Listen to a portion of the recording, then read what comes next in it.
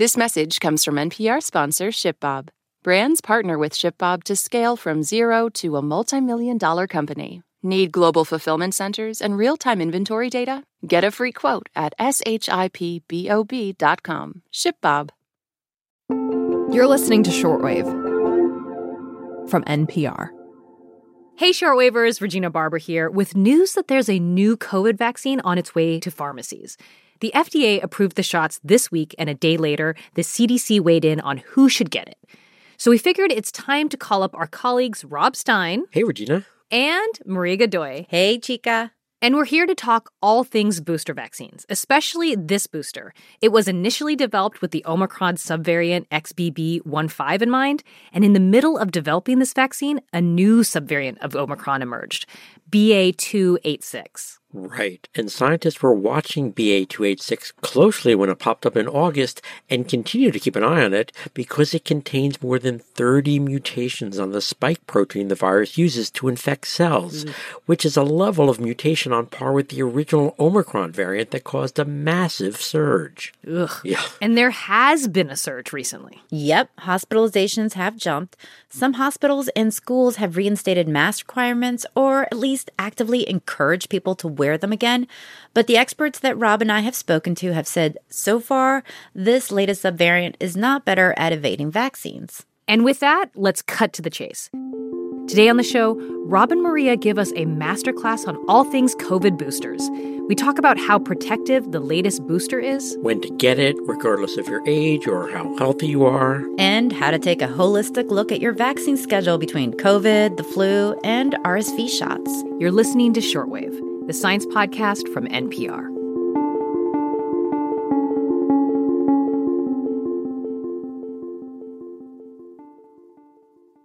This message comes from NPR sponsor Dana-Farber Cancer Institute, where hundreds of researchers and clinicians make new discoveries inspired by the work of previous Dana-Farber scientists. See why nothing is as effective against cancer as a relentless succession of breakthroughs. Learn more about their momentum. Go to danafarber.org/everywhere. This message is brought to you by Apple Pay. Fussing with plastic cards should be a thing of the past. Instead, pay the Apple way. Apple Pay is easy, secure, and built into iPhone. All you have to do is set it up. Just add a card in the Wallet app and you're good to go. This message comes from Apple Card. You earn up to 3% daily cash on every purchase. That's 3% on products at Apple, 2% on all other Apple Card with Apple Pay purchases, and 1% on anything you buy with your titanium Apple Card or virtual card number. Visit apple.co/card calculator to see how much you can earn. Apple Card issued by Goldman Sachs Bank USA, Salt Lake City branch. Subject to credit approval. Terms apply. Okay, Rob, we know coronaviruses mutate a lot. And since this booster was developed, new Omicron subvariants have emerged. How good is this new booster in protecting against the current field of variants?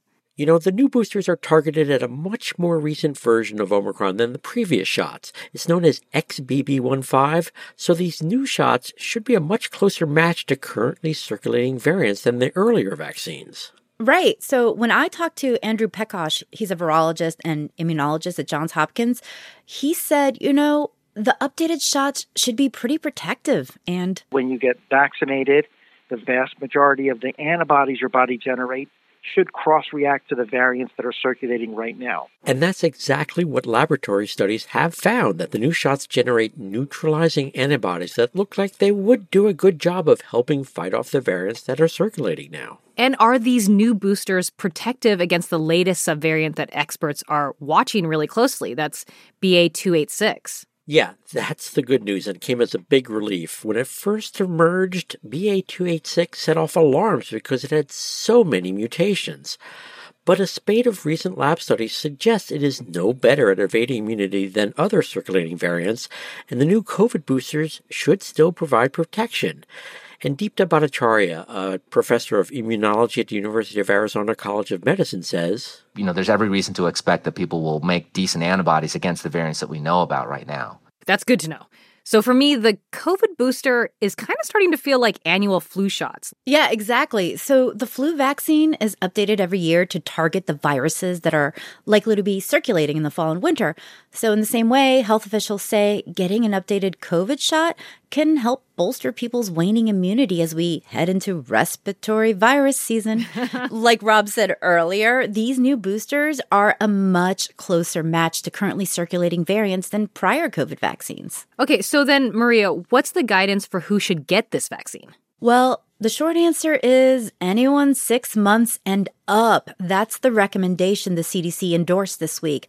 But experts like John Moore, he's an immunologist from Weill Cornell Medical College, they agree that the booster is most critical for people at higher risk of severe disease from COVID. You know, that's people age 65 and older, or if you're immunocompromised, or if you are in poor health and have an acknowledged pre-existing condition that puts you at risk of severe COVID, then you are a priority group for getting an additional round of protection from a vaccine booster. Now, Gina, if you're not over 65 and are pretty healthy, that means you're probably not part of one of those critical groups of people. So it's a bit more of a personal choice, really.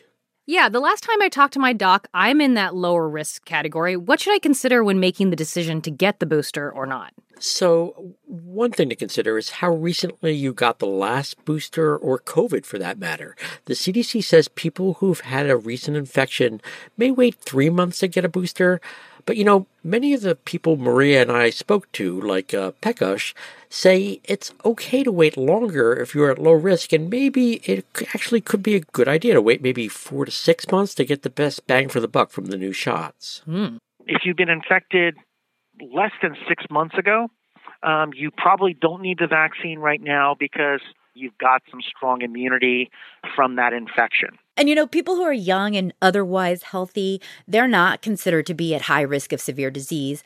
But even so, a lot of the experts I spoke with say getting a booster is still a good idea. So one of them is Dr. Preethi Malani. She's a professor of medicine at the University of Michigan. From my standpoint, I feel that COVID boosters are a good thing for everyone. And the reasons are multiple. One of them is that even if you're not preventing illness, you're going to have milder illness in general. And if you get boosted, it may reduce the chance that you'll pass on the virus to someone vulnerable around you, you know, maybe someone in your own family. And while this virus causes mild illness for many people, it is still killing others. Yeah, that's a really important point, and it's a big reason for a lot of people, especially if you know you're going to be around vulnerable people. And also, a CDC epidemiologist noted at Tuesday's meeting, there's accumulating evidence that vaccination can also reduce the risk of long COVID among both children and adults. Okay, noted. But how long will the latest booster protect people? That window for boosted immunity starts about 2 weeks after getting this shot. Now, some people will try to maximize it. For instance, they want to get more bang for the buck for their protection by, say, waiting until a couple of weeks before they're planning to do something big, like go on vacation or gather with family for the holidays. But some experts say waiting can be risky, especially if the numbers are all going up right now. But regardless of what date you get the booster, when you do get it, it will give you a boost in protection against severe disease. You know, the kind of scary symptoms that can send you to the hospital. The protection against that sort of thing should last longer. Dr. Robert Wachter, professor and chair of the Department of Medicine at the University of California, San Francisco, estimates it will markedly increase your protection against getting very sick for about a year or so. Of course, exactly how long depends on a variety of factors, including your immune system, your health, your age, and your prior exposures to both vaccines and infections. And for the first time, the federal government isn't paying for the boosters. Can you still get one for free? Will insurance cover it? Yeah, if you're insured, your plan should cover it. That's according to Jennifer Cates. She's a policy analyst I spoke to at Kaiser Family Foundation. Although if you get the shot from a provider who's out of your insurance network, there may be a cost, as there are with other things you get out of network. But, you know, there are an estimated 25 to 30 million other adults in the U.S. who don't have health insurance. Right. And if you're uninsured, the federal Bridge Access Program will provide free vaccines through the end of 2024. before.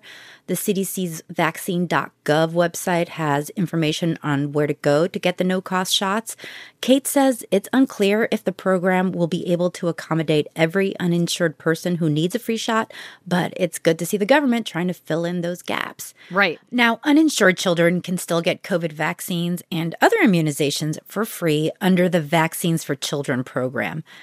Paying out of pocket for a vaccine could cost between $120 and $129 a shot. Those are the list prices for the Pfizer, BioNTech, and Moderna vaccines, respectively. Ouch. Ouch, indeed. Yeah, it's not cheap. Now, COVID doesn't operate in a vacuum. There's also the flu virus and RSV lurking around out there, for example. And RSV is a common respiratory virus. It usually causes mild illness, but it can be serious for young children and older adults. So if people are looking to get multiple shots, can they get, say, the COVID booster at the same time as the flu vaccine or other vaccines? Yeah, the CDC says adults can get a flu vaccine and a COVID shot at the same visit. In fact, they might want to do that just, because it'd be more convenient. Though if you're Peter Hotez, who heads the National School of Tropical Medicine at the Baylor College of Medicine, while you agree with this guidance in principle, you have to get both XBB and flu vaccine at the same time. It should be absolutely fine. You might choose to maybe stagger them slightly because they can hurt and you don't want to have, painful arms at the same time, or maybe you had a bad reaction to one in the past and you sort of want to, give yourself a break. It's really up to you, and it's a personal decision. You can get them together or you can stagger them if you feel more comfortable with that. But most experts we talked to, like Pekosh, they recommended getting the vaccine for RSV separately. So I think the recommendation would be if you're going in, get your flu and COVID shot. If you're eligible for RSV, maybe space that out by a week or two. Theoretically, it should be fine to get all 3 shots at once, but since the RSV shot is new this year, there's just no data to show that getting flu, COVID, and RSV all at once is fine. But there's no scientific reason to think they wouldn't be. But, scientists like data. We do. Okay, so that's about the timing of when to get these vaccines for adults. But what about my kid? She's a teenager or even younger kids. Should they even be getting these vaccines? So the CDC recommendation is for everyone 6 months and up to get it. And these vaccines are okayed for those groups. Now, the fact is that kids are at much, much lower risk of getting really sick or dying from COVID, which is good news, but it still does happen, which is, one reason why these vaccines were cleared for everyone 6 months and up. Okay, so I'm really glad we took this deep dive into the vaccine.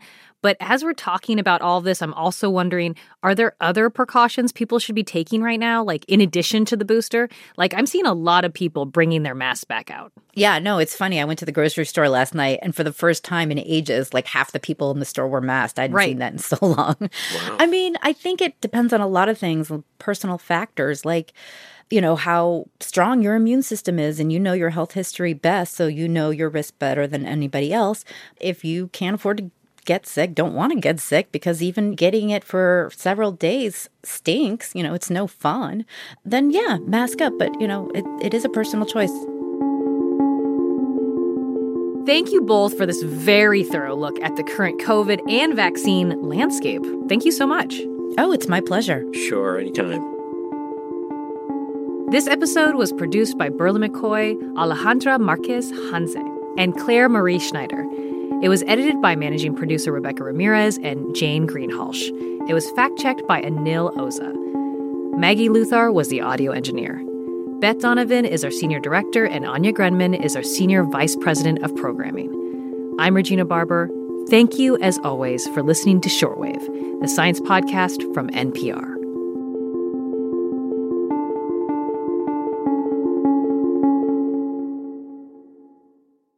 This message comes from EarthX. The EarthX 2024 Environmental and Sustainability Congress of Conferences is happening in April and brings together all sides with one important mission: protect the planet. Go to earthx.org to register.